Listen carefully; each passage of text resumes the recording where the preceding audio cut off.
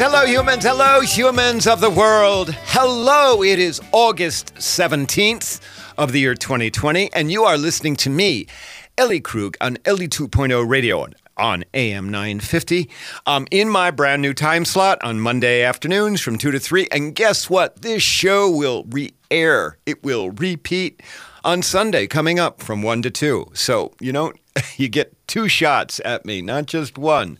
So I'm pretty thrilled to be back here with you. I'm thrilled to be talking to you about idealism and idealists, and that is what this show is about. It's about people who are working to change the world. And we've got a great show. The big interview is one where you will hear from a young idealist who I once worked with. She's now working with survivors of domestic violence. I hired her way back when because of her idealism, and she's gone on to accomplish much. And in my C block, for those of you who have ever read my book, Getting to Ellen, I have a sad story, one that has actually been breaking my heart for the last several days.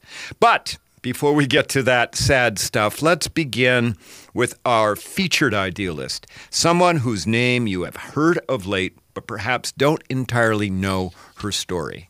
I am speaking of Cori Bush, who 2 weeks ago defeated a 10-term, 20-year incumbent from Missouri's 1st Congressional District, which encompasses most of St. Louis. Some of what follows is from Wikipedia, but some is also from a July 2018 Vice News piece by Marie Solis. Who is Cori Bush?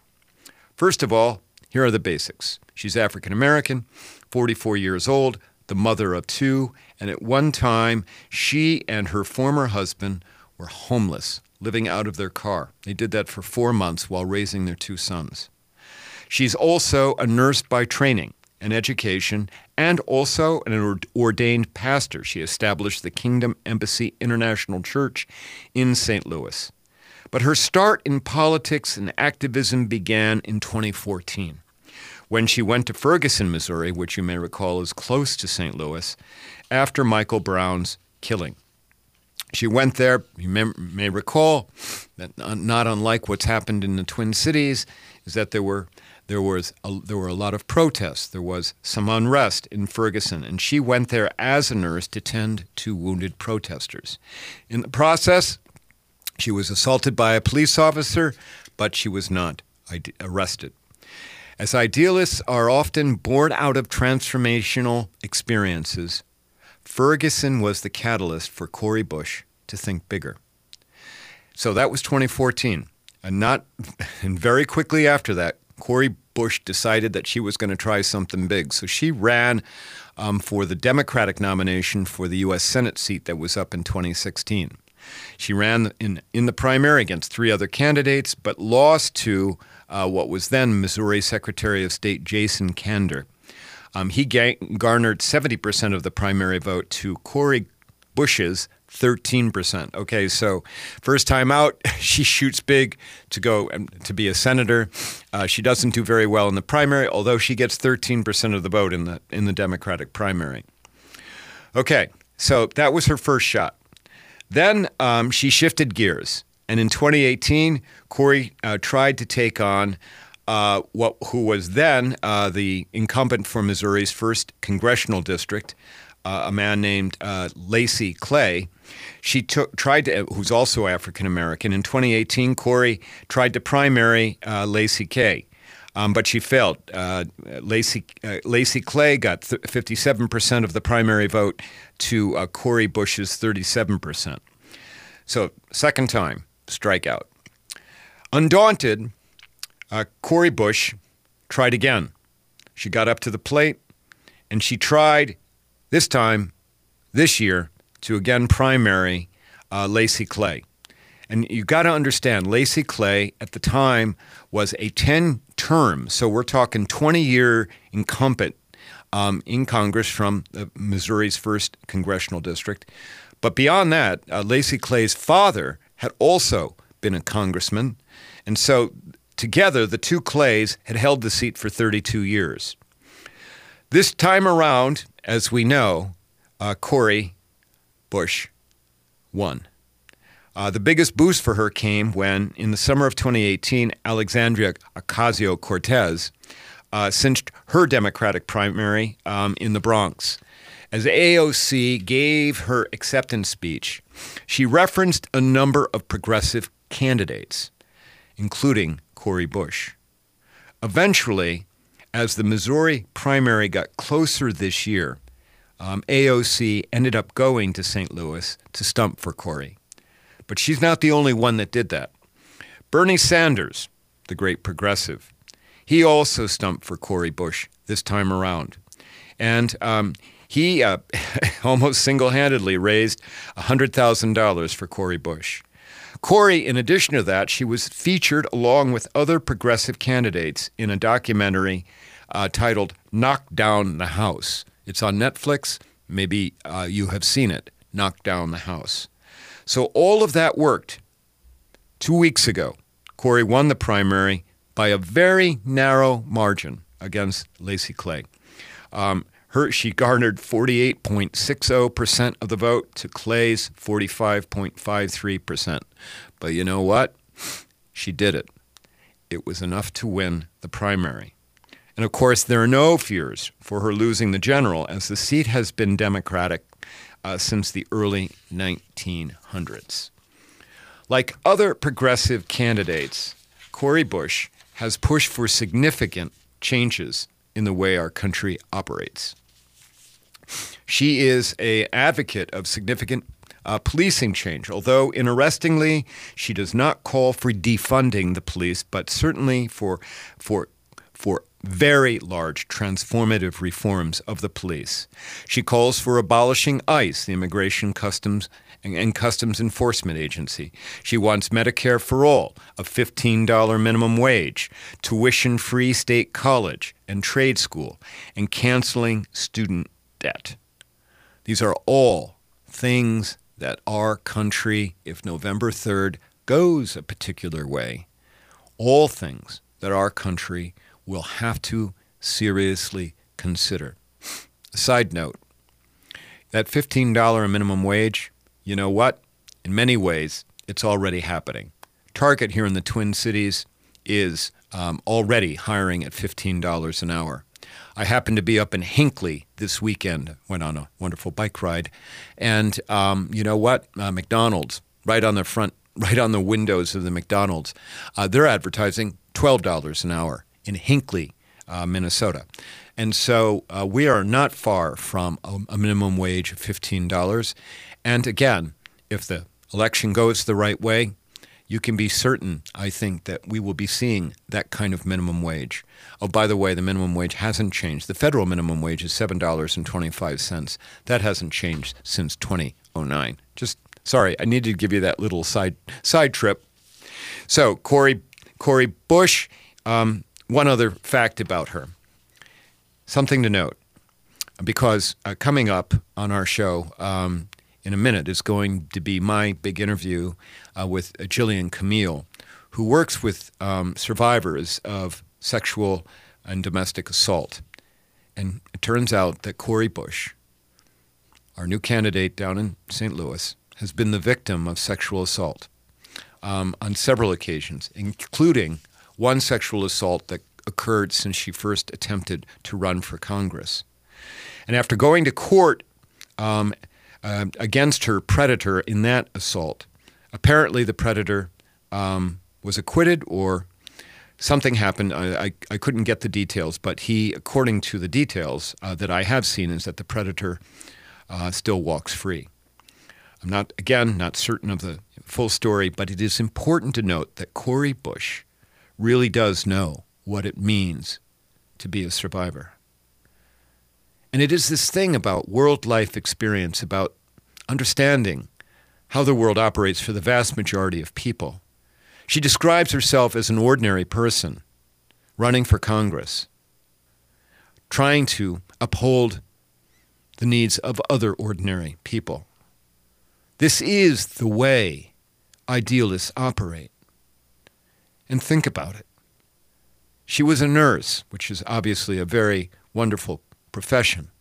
But in the span of 6 years, she went from tending to injured protesters at Ferguson to soon walk in the halls of Congress. Think about that. Big stuff. That's what idealists do. Okay, that's it for our first block on talking about Cori Bush. Check her out. Check her out. Read up on her, because you're going to be hearing more from her. Thanks. When we come back, we'll do the big interview with Jillian Chmiel. If you like what you hear, visit my website at elliekrug.com. Follow me on Twitter at elliekrug on the Twitter handle. We'll be back in a sec. Thanks.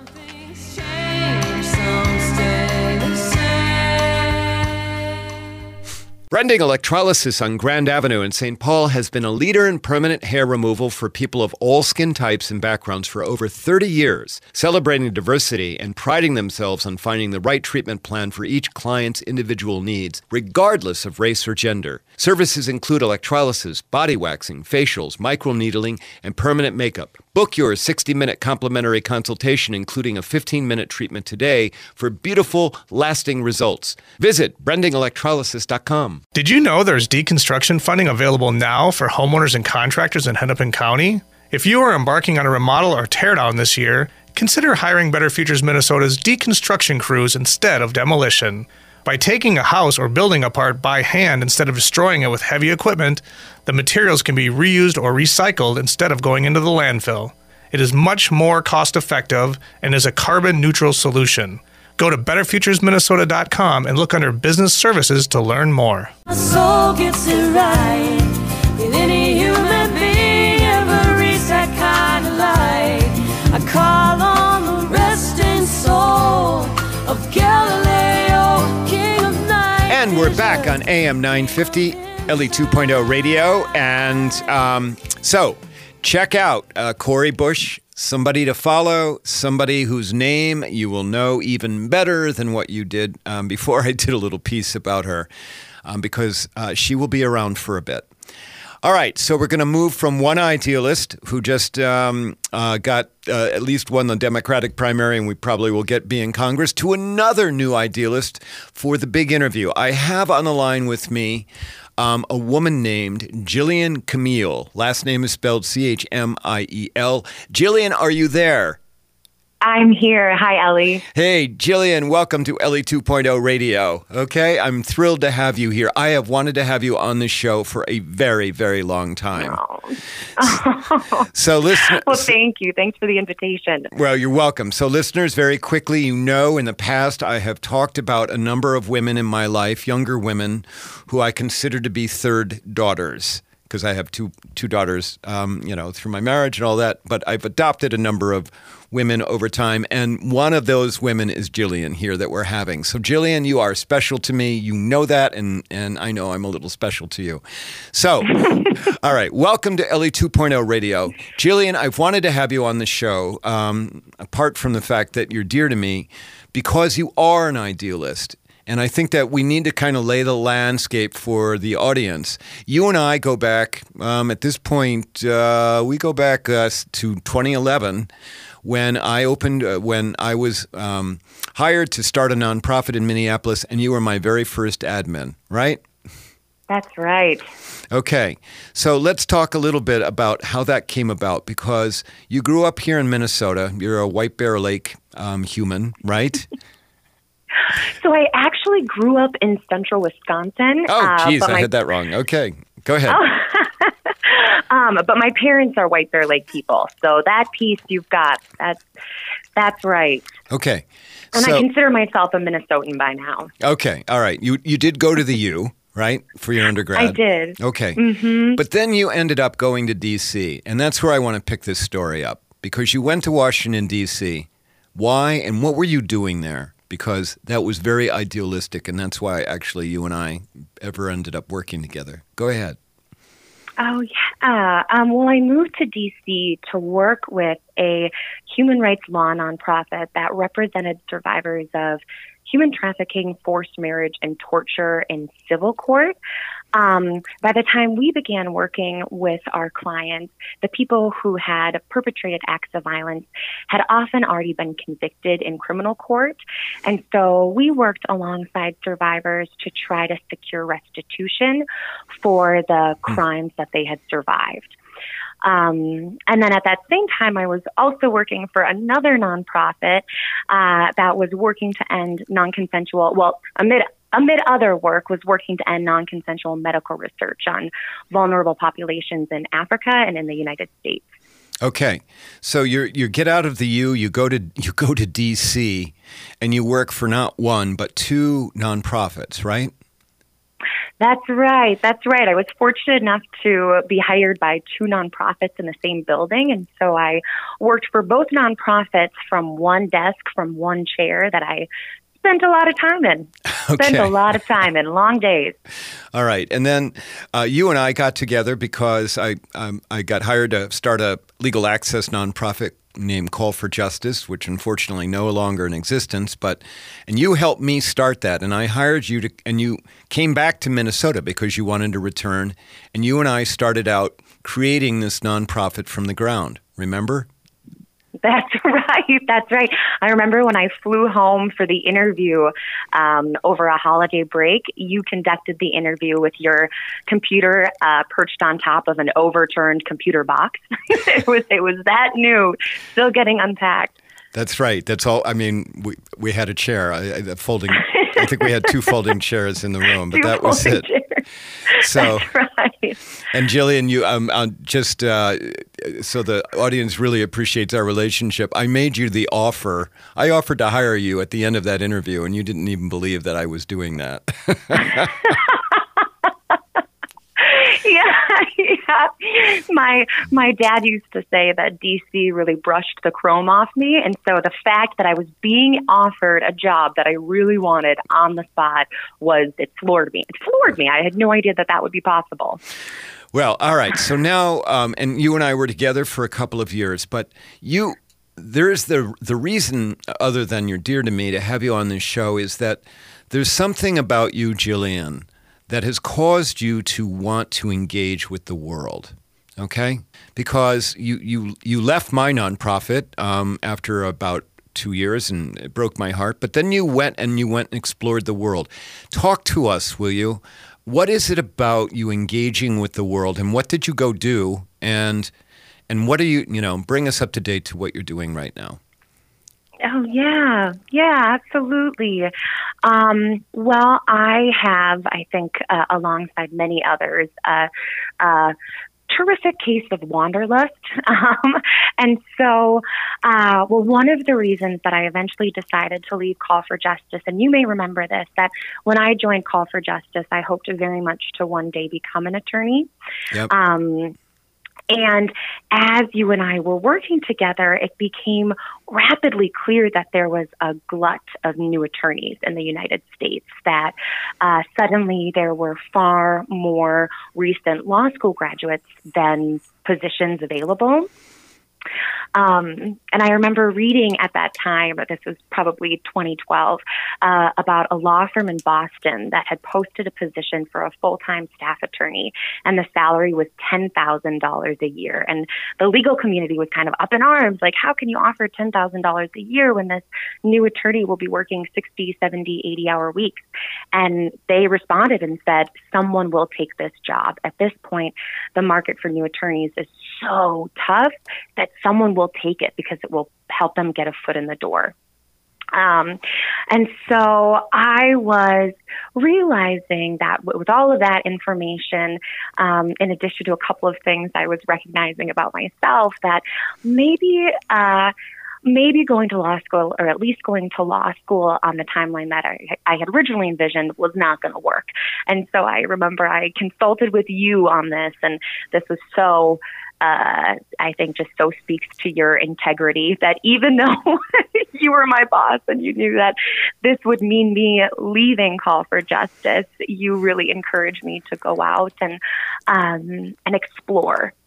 And if the life path that I had originally envisioned was not going to be the one that I remained on, well, then to go and figure it out. And so I moved to Korea and taught English there for about a year and a half, and then spent some time traveling through other parts of Asia and through Central and South America. And while I was traveling, I spent a lot of time and really tried to make a concerted effort of figuring out what I wanted to do. And so I thought a lot about the work that I had done so far and what parts of it really suited me and like satiated me and fired me up, and how I could work to continue to manifest that stuff in my life or integrate that stuff without necessarily pursuing law school. And so while I was abroad, I made the decision to apply to grad school for social work. And so I returned to Minnesota and went to the University of Minnesota again and received my master's in social work. And since that time have been a practicing mental health therapist here in the Twin Cities. Okay. And Jay, we're going to need to take a break here, okay? And when we come back, we'll pick up more of the story and what you're doing right now as an idealist, okay? All right. That sounds great. Thank you. All right. Listeners, we're speaking to Jillian Chmiel, who is presently a therapist here in the Twin Cities. We'll get to that, but who's also incredibly dear to me. If you like what you hear, visit my website at elliekrug.com. Email me at elliejkrug@gmail.com. I love hearing from you, and we'll be back in a second and pick back up with Jillian Chmiel. Thanks.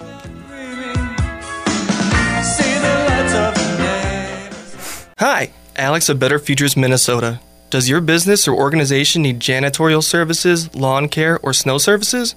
Obtain a free, no-obligation estimate from Better Futures Minnesota when you mention that you heard about us on AM 950. Our supervised, hardworking, and affordable crews will handle your interior and exterior building and property maintenance needs while you help men in your community transform their lives and walk on a positive path to success. It's a win-win. To learn more, go to betterfuturesminnesota.com under Business Services. Hello, this is Ellie Krug from Ellie 2.0 Radio on Mondays from 2 to 3 p.m. Many listeners know that I train on human inclusivity and on how to be welcoming to diverse humans. Today, organizations of all sizes find that they need to train team members on equity and dismantling racism. I can do that. Many say that my trainings change how they see the world. And now I'm doing all of my work online, so everyone can attend regardless of where you're located. For more information, go to elliekrug.com. Thank you. I look forward to hearing from you.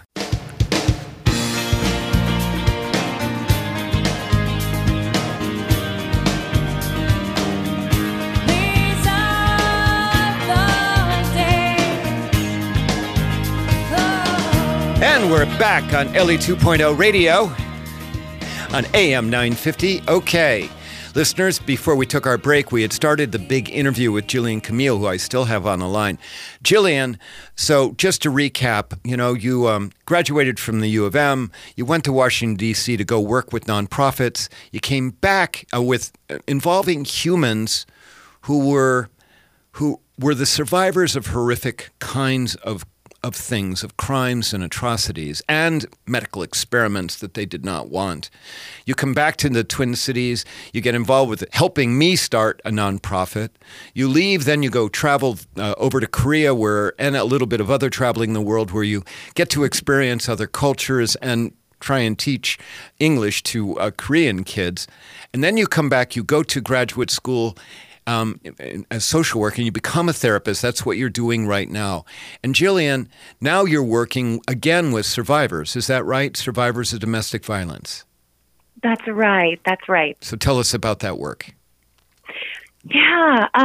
So one thing that has become increasingly clear to me over the years is how important it is that every person deserves to live a life free of violence and the threat of violence, whether it's violence on a systemic scale or violence between intimate partners.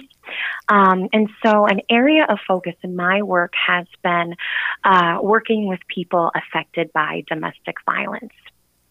And fortunately, over the course of the past 30, 40 years, more and more people are speaking about the urgency of intimate partner violence. On average, 24 people per minute in the United States are victims of rape, physical violence, or stalking by an intimate partner.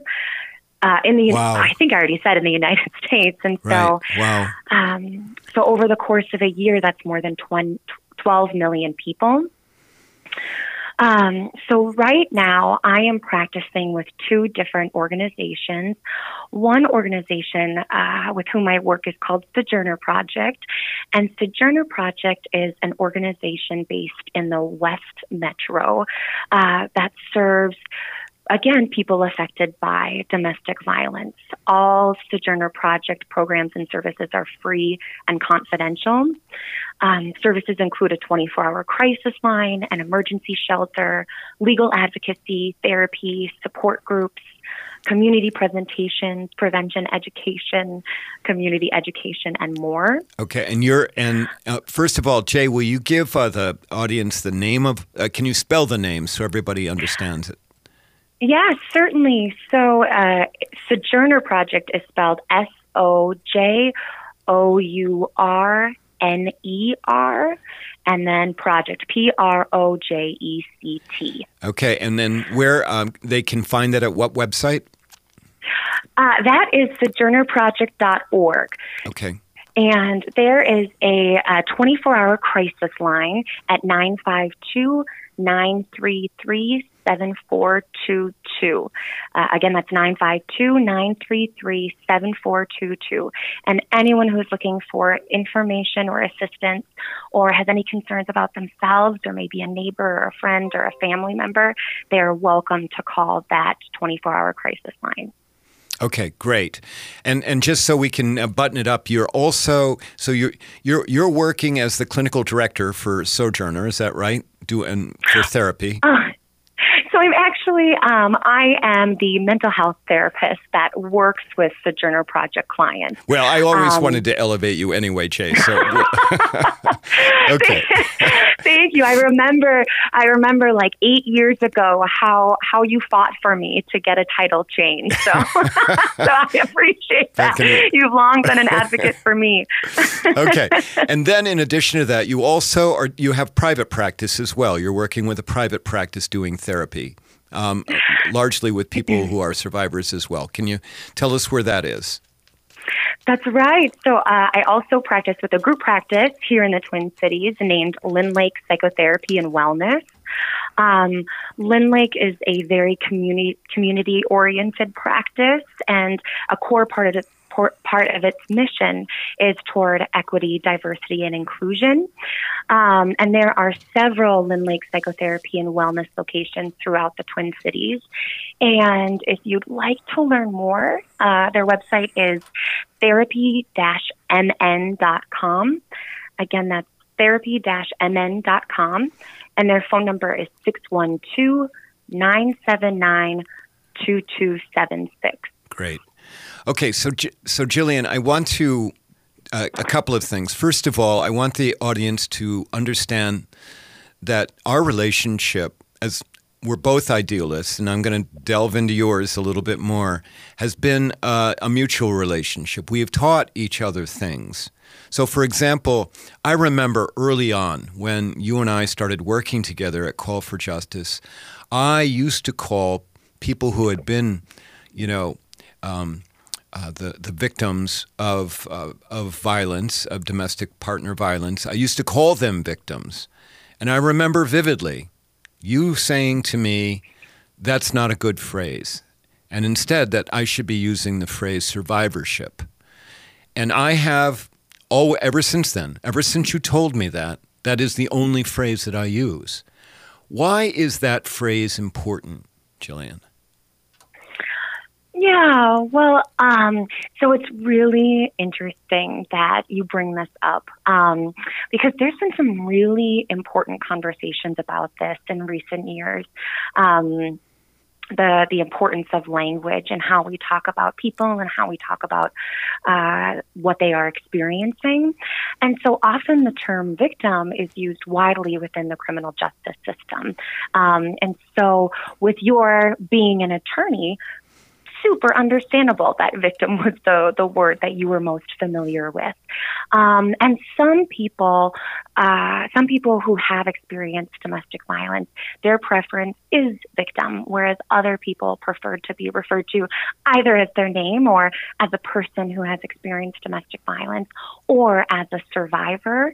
And I think a lot of people who prefer the language survivor feel that that takes the focus off of the act or the acts that were perpetrated by another person and puts the focus and the energy and the power back on the person who is showing up and trying to do the work and trying to heal from the violence that they've survived. Okay. Well, and it was such a learning moment for me. Now, for you to teach me that, and so Jillian, here you are. Okay, you're in your early 30s. You're a brilliant woman. You are, and you've got a work ethic that's unbelievable. And you could, had you wanted to, I have no doubt, you could have chosen a different career and succeeded and be making six figures easily right now where you are in your life. But you chose not to do that. I mean, you started working with a nonprofit Tubman right out of getting out of your master's program, serving people mainly with low-income backgrounds. You're now working again with a nonprofit, working with people who are from a variety of backgrounds. But this is work, obviously you're making a living, but you could be doing so much more in terms of making money or creating cadence in your life. Why is this what you're doing?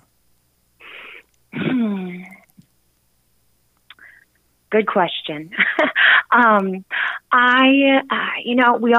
all have so many different pieces of our identities, and a large piece of my identity has always been the work that I do, whether it's in formal employment or whether it's on a volunteer basis.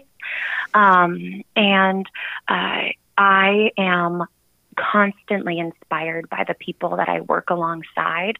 The work is heavy, as you've identified.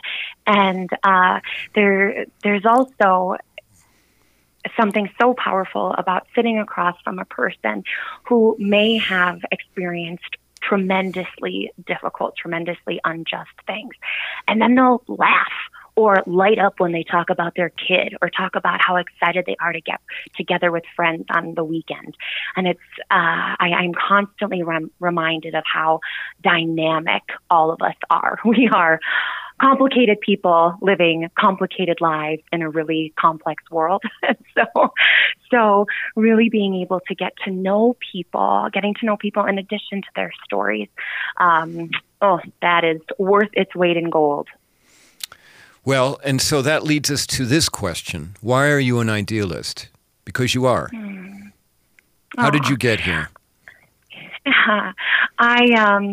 You had let me know ahead of time that this was going to be one of the questions that you were going to ask. And so I spent the weekend thinking about it. And I think going back to what I mentioned earlier, I really have, for as long as I can remember, held tightly the belief that every person deserves to live a life free of violence. They deserve safe homes. They deserve to be, they deserve to live lives free of violence and the threat of violence. And so I think when I gravitated toward mental health and toward therapy in particular, I found this. This would have been years ago now, but I was reading this quote by Lao Tzu, who's credited as being the father of Taoism, and it's really served me well in recent years. And it's, if there's to be peace in the world, there must be peace in the nations. If there's to be peace in the nations, there must be peace in the cities. If there's to be peace in the cities, there must be peace between neighbors. If there's to be peace between neighbors, there must be peace in the home. If there's to be peace in the home, there must be peace in the heart. And I, in this work, believe that every one of us has a responsibility to ourselves and to others to try to nurture that inner peace. so that it can ripple outward. Wow. Okay. Go ahead. And I believe we all have that capacity. Well, Jillian, I just got to tell you, I know that we had talked a long time about whether you to go to law school or not, and I was not advocating for you to do that. I just want you to know, Jay, you're touching far more lives right now, doing the work that you're doing, than you ever could, being a lawyer. I'm just telling you that, okay? And just know that I am so proud of you for what you've become. Thank you, E. You have been a staunch advocate for me since I have known you. So thank you for that. You have written me many letters of reference over the years. So. Well, so thank you for that and your support in 1,000 other ways. Well, it's easy to do. All right. Well, we need to go, Jillian. So thank you so very much for being on my radio show. I have wanted to have you on here for a long time. And so just keep doing what you're doing. Okay? All right? Oh, and thanks so much, E. And I'll always be looking out for you. Okay? Okay. You're welcome. Listeners, all right, so we've been speaking to Jillian Chmiel, who is a therapist with the Sojourner Project in the Western Burbs, as well as a private therapist with Lynn Lake Therapy. Please check her out. Its last name is Chmiel, Jillian Chmiel. All right, when we come back, I'll do my C block where I talk about something that happened to me and affected me pretty greatly. And so there you go. That's what the show's all about. I'm tugging at you all the way, all the time. We'll be back in a second. Thanks.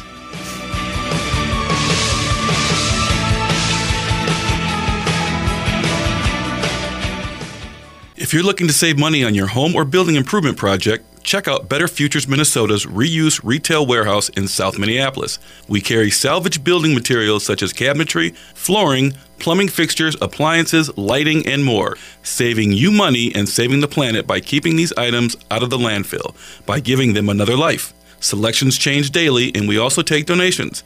Go to betterfuturesminnesota.com and look under Reuse Warehouse to learn more. Let us know AM 950 sent you. Brending Electrolysis on Grand Avenue in St. Paul has been a leader in permanent hair removal for people of all skin types and backgrounds for over 30 years, celebrating diversity and priding themselves on finding the right treatment plan for each client's individual needs, regardless of race or gender. Services include electrolysis, body waxing, facials, microneedling, and permanent makeup. Book your 60-minute complimentary consultation, including a 15-minute treatment today for beautiful, lasting results. Visit brendingelectrolysis.com.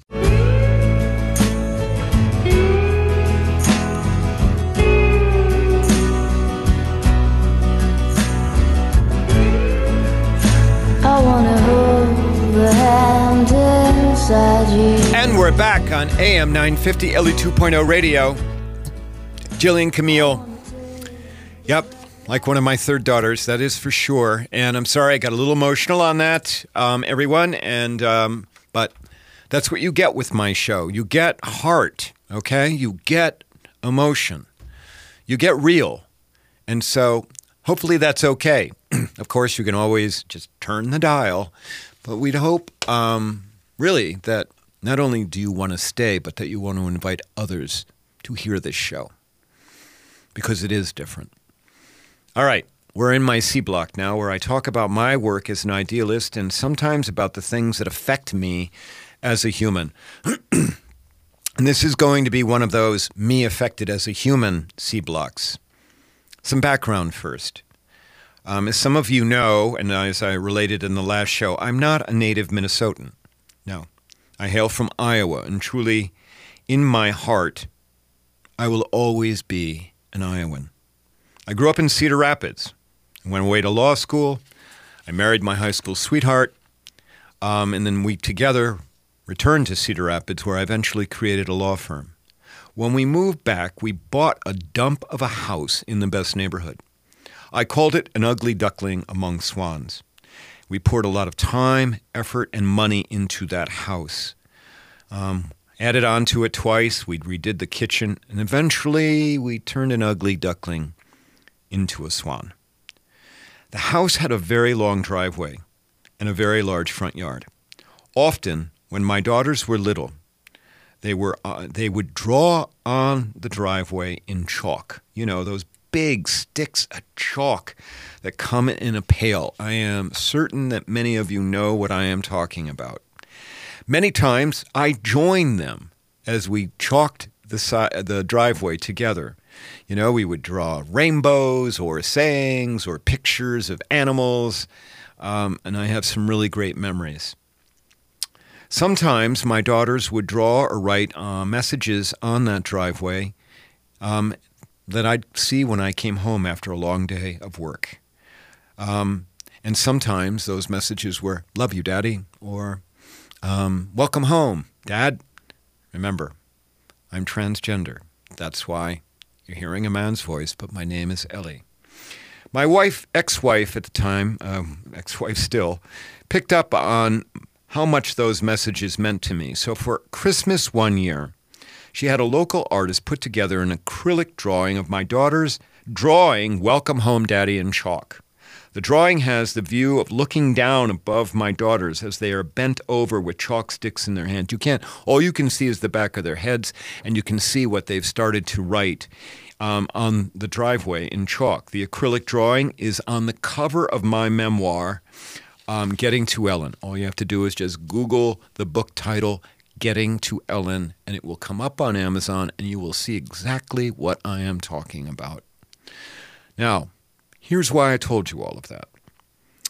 At the place on the driveway where this artist created this picture, where my girls would draw very often, at that place on the driveway, in the yard right next to it, was a very, very large and stately shagbark hickory tree.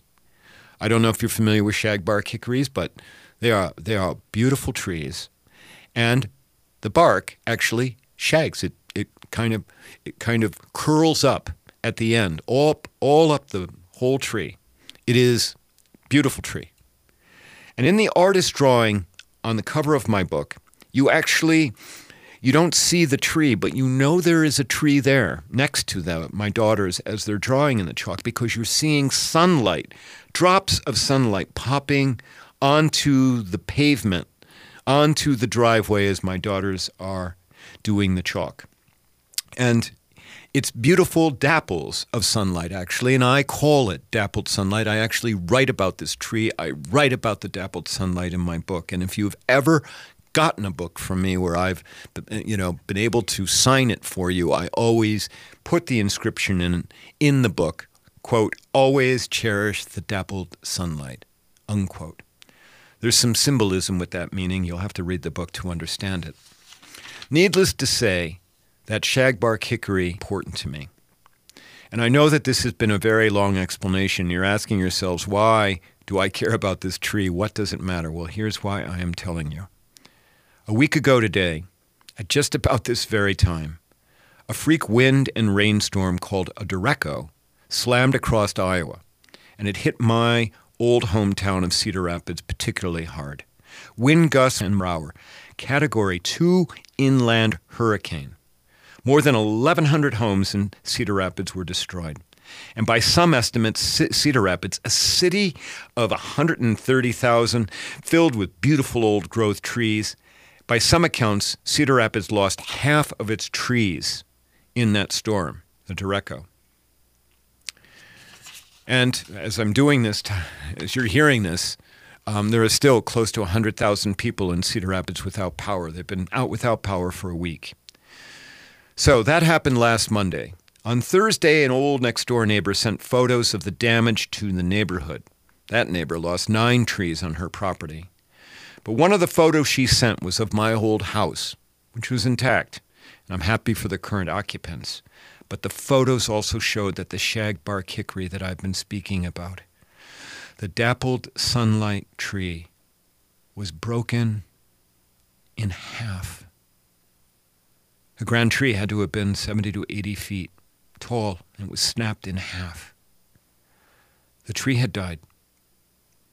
And I have to tell you that when I saw that, a part of me died. And I have been in mourning over that tree ever since. There's no doubt I am a very deep sentimentalist who hangs on to things too tightly. Try doing that, being sentimental and being a transgender person. And I know that life isn't always static and that things are always changing, but still. And this one will hurt for a while.